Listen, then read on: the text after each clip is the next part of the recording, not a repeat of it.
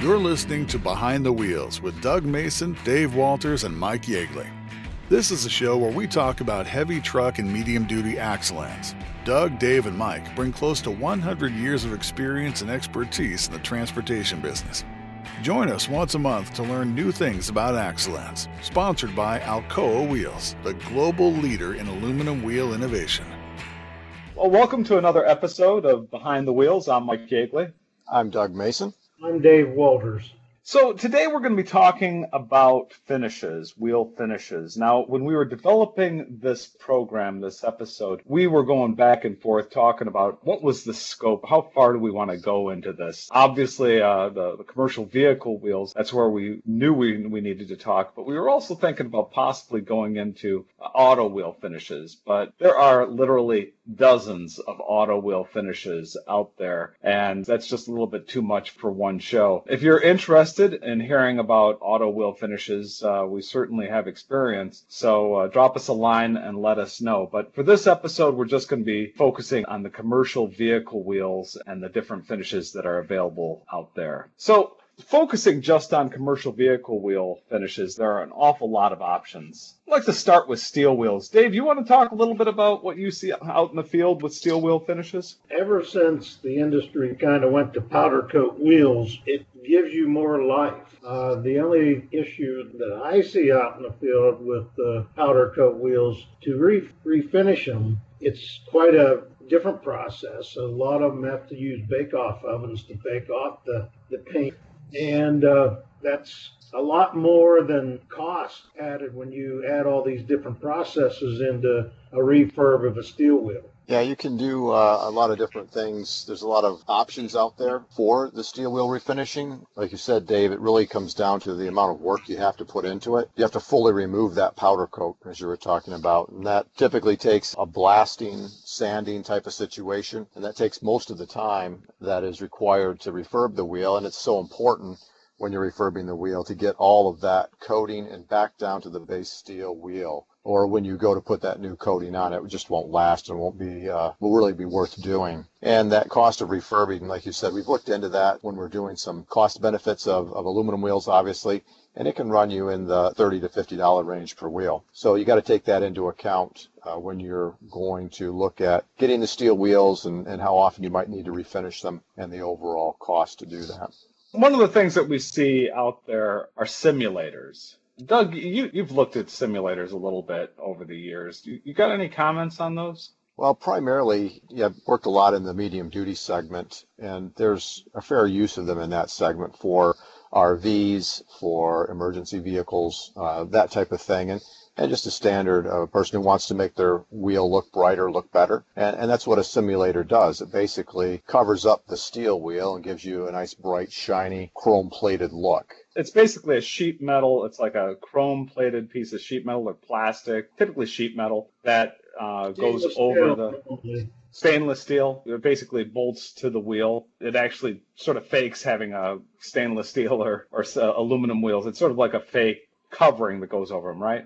Yeah, and the main concern there is the fact that you don't know what's going on behind it. And that comes down to, again, the maintenance and taking care of it. You can get a false sense of security that everything looks great, but underneath, and Dave, I think you would have more experience on that as well, is what happens beneath that stainless steel or chrome-plated covering can be a concern, right? Yeah, I mean, I'll give you my take on simulators, and I've done many studies, and fire departments used to use them, and I had to write out a couple letters and stating, okay, first of all, simulators cover up, like if you had a broken stud or a loose nut or something like that. They cover up even like if you had a leaking wheel seal or something. And then the other big thing with simulators is they hold in the heat. Instead of like the aluminum wheel dissipates the heat. So here you're holding the heat in with this simulator. That's not a real good thing either.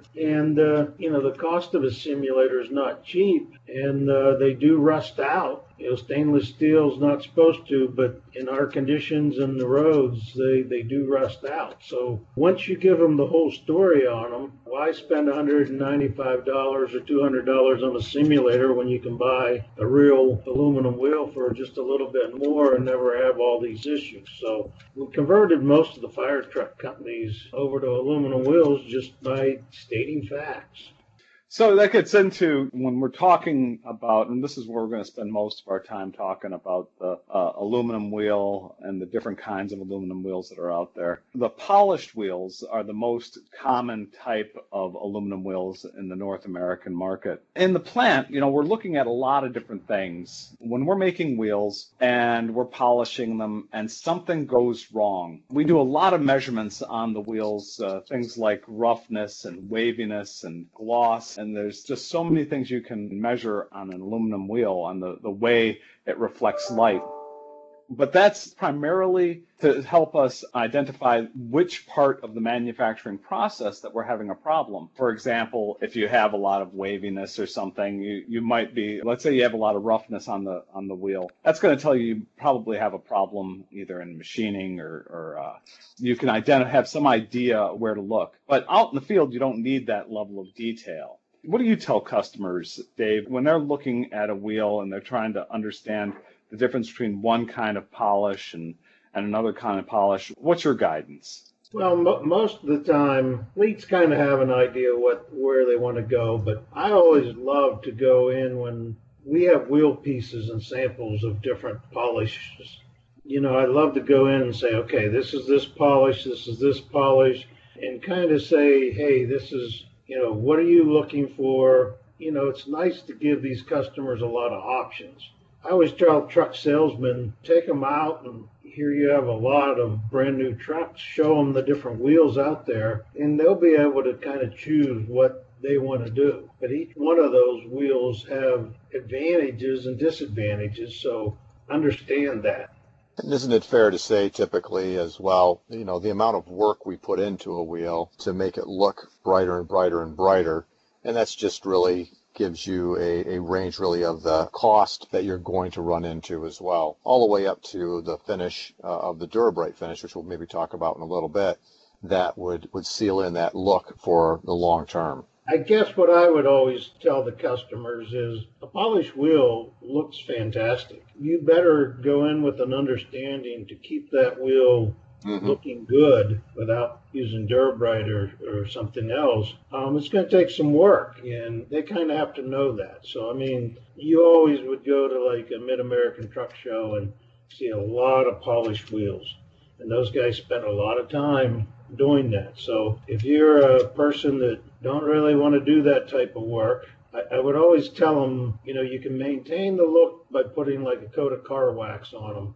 But sooner or later, you're going to have to do some buffing and polishing, and that's some effort. So just kind of know the different things, and that's why I really believe that Dura-Bright has been a great scenario in this business. Just to give a little explanation perhaps for people as well, obviously a steel wheel, it needs to be coated, it has to be coated, or it begins rusting, and everybody knows what rust looks like. When you go to a polished aluminum wheel, that's a raw aluminum. What really happens is you get an oxide that starts building up, and it gets thicker and thicker and thicker over time. And what that does is it takes you from a very bright shine, which has no oxide. You're getting a look at the raw aluminum in the high polished state. And as the oxidation occurs, it becomes a little duller, a little duller, a little duller, a little duller. And so what you're really doing to bring that back, and that's what we're talking about polishing, Dave, and we can maybe talk a little bit more about that too, is that removes that outside oxide layer and allows you to see that bright shine of the raw aluminum again. Yeah, and again, as I tell people, there's many ways of going about that in the field, and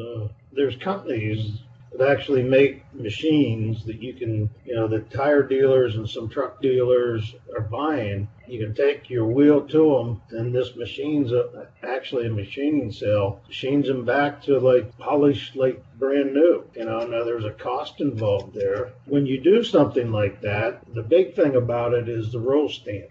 According to the DOT, if that roll stamp is gone in the wheel, that wheel is basically out of service. They require that information, some of the information on the roll stamp. And if it's not there, that wheel's deemed not roadworthy by the Commercial Vehicle Safety Association. So just keep that in mind too when you take your wheel to one of these polishers. Make sure they're reparable. Make sure they do a good job, because if they screw your wheel up, you could be in DOT violation. You bring up a good point too, Dave, that at this time, when your wheel, whether it's a steel wheel or an aluminum wheel, it gets to the point where it needs to be refurbished, and not only the DOT, which is very important, but in a previous episode we talked about different things that would put you a wheel out of service. This is a prime time to be looking for all of those situations, whether it's a crack or an out of round condition, whatever it might be. Just refer others to maybe go back to some of our previous podcasts where we discussed those inspection criteria, and this is a good time to do it when you're refurbing a wheel.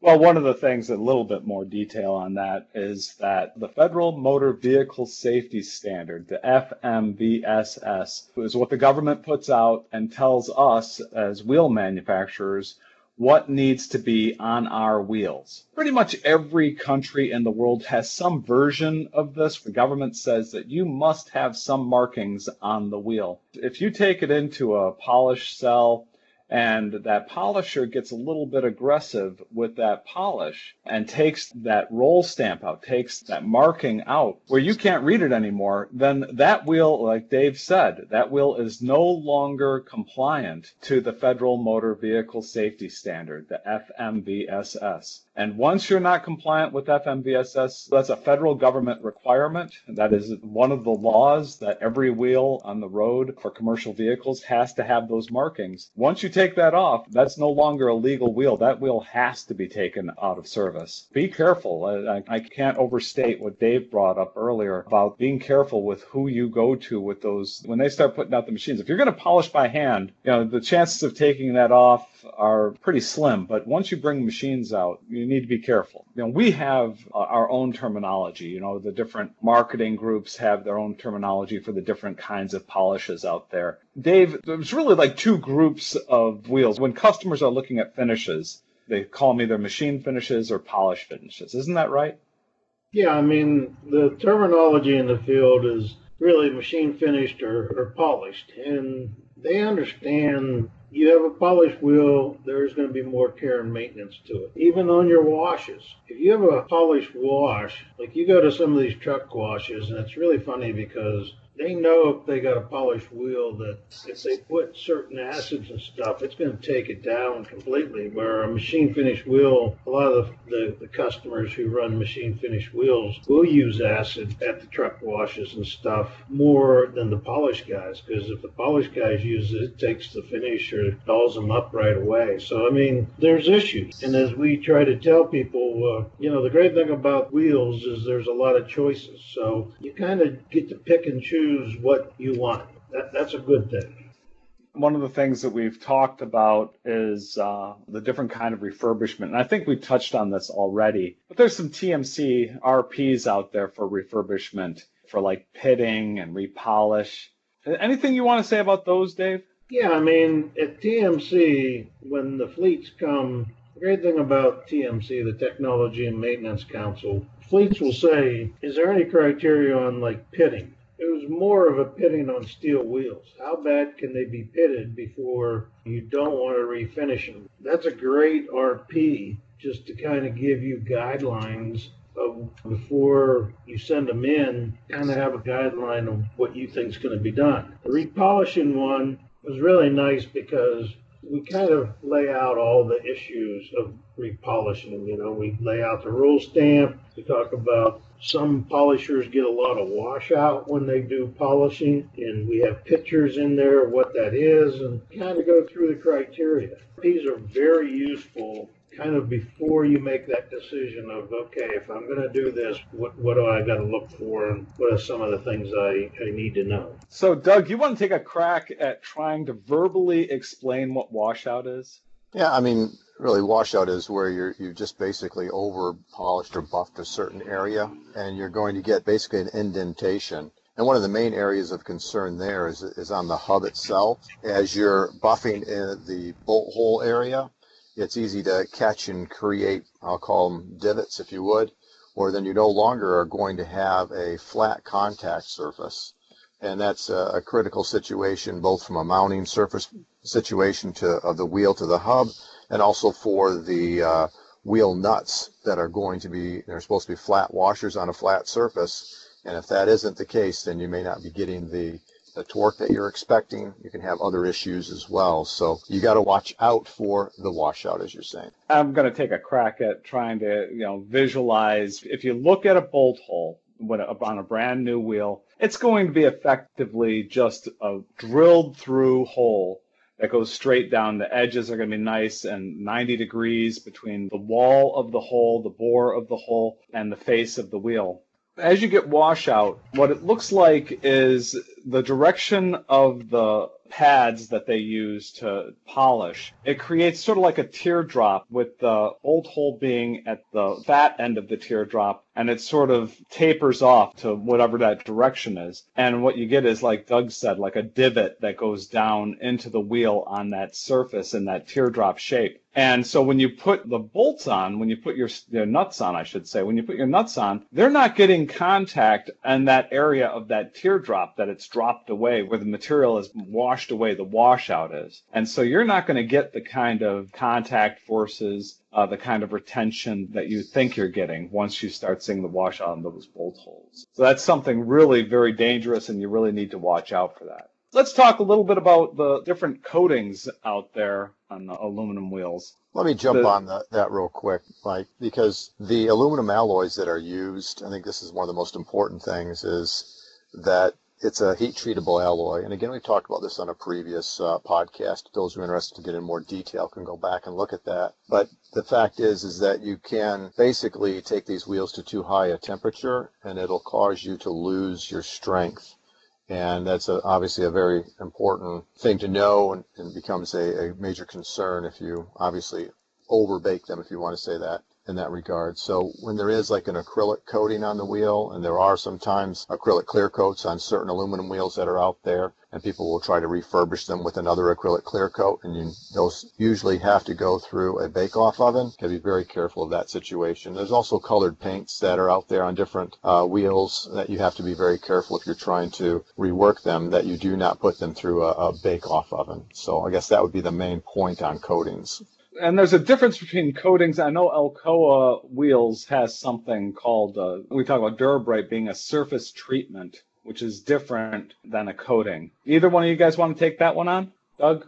Yeah, sure. The Durabrite, again, it's a proprietary process, so there's not a whole lot we can say about it, but it really is not a coating per se. A coating basically lays on top, and it really has, the bonding is not integral, I'll call it, because when we talk about a surface treatment, it actually becomes part of that surface. So the Durabrite is not a coating that really lays on top. It's more of a treatment that interfaces with the base aluminum. It goes into the aluminum, right? Right. It's like a conversion layer.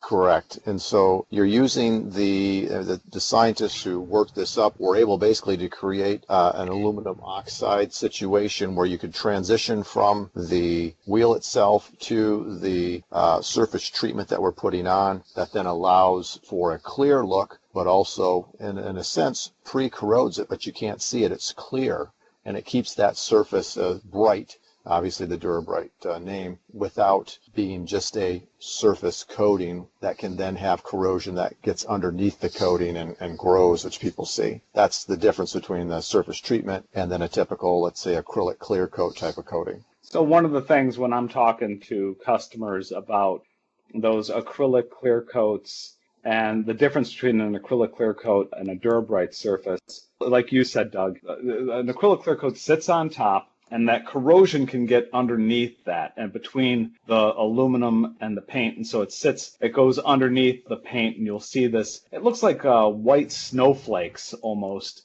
It's called filiform corrosion. And it sort of grows. If you scratch the surface of an acrylic clear coat, you're going to start getting that corrosion growing underneath that paint. And if you go out to any parking lot with automotive, with cars in there, you just go look at the wheels on a car, and you'll see that filiform corrosion on an older vehicle.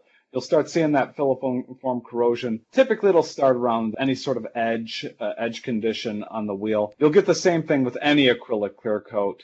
What Durabrite does, like Doug was saying, it's got that transition layer where it's partly Durabrite, it's partly aluminum, and so there's no way for the corrosion to get underneath that between the aluminum and the Durabrite. And so when you scratch Durabrite, the corrosion stays in that scratch and you can't even see it. It doesn't grow away from that. If you scratch acrylic, it'll grow underneath it and you'll see that growth. But on a Durabrite, it keeps looking good even though it's scratched. Now, Dave, you've dealt with an awful lot of people trying to maintain their Durabrite wheels. What do you tell them? The biggest thing about Durabrite is you want to clean a Durabrite, with a pH between 3 to 10. So any of the harsher acids or the higher alkalines is really not where you want to be. So you want to be anywhere from 3 to 10.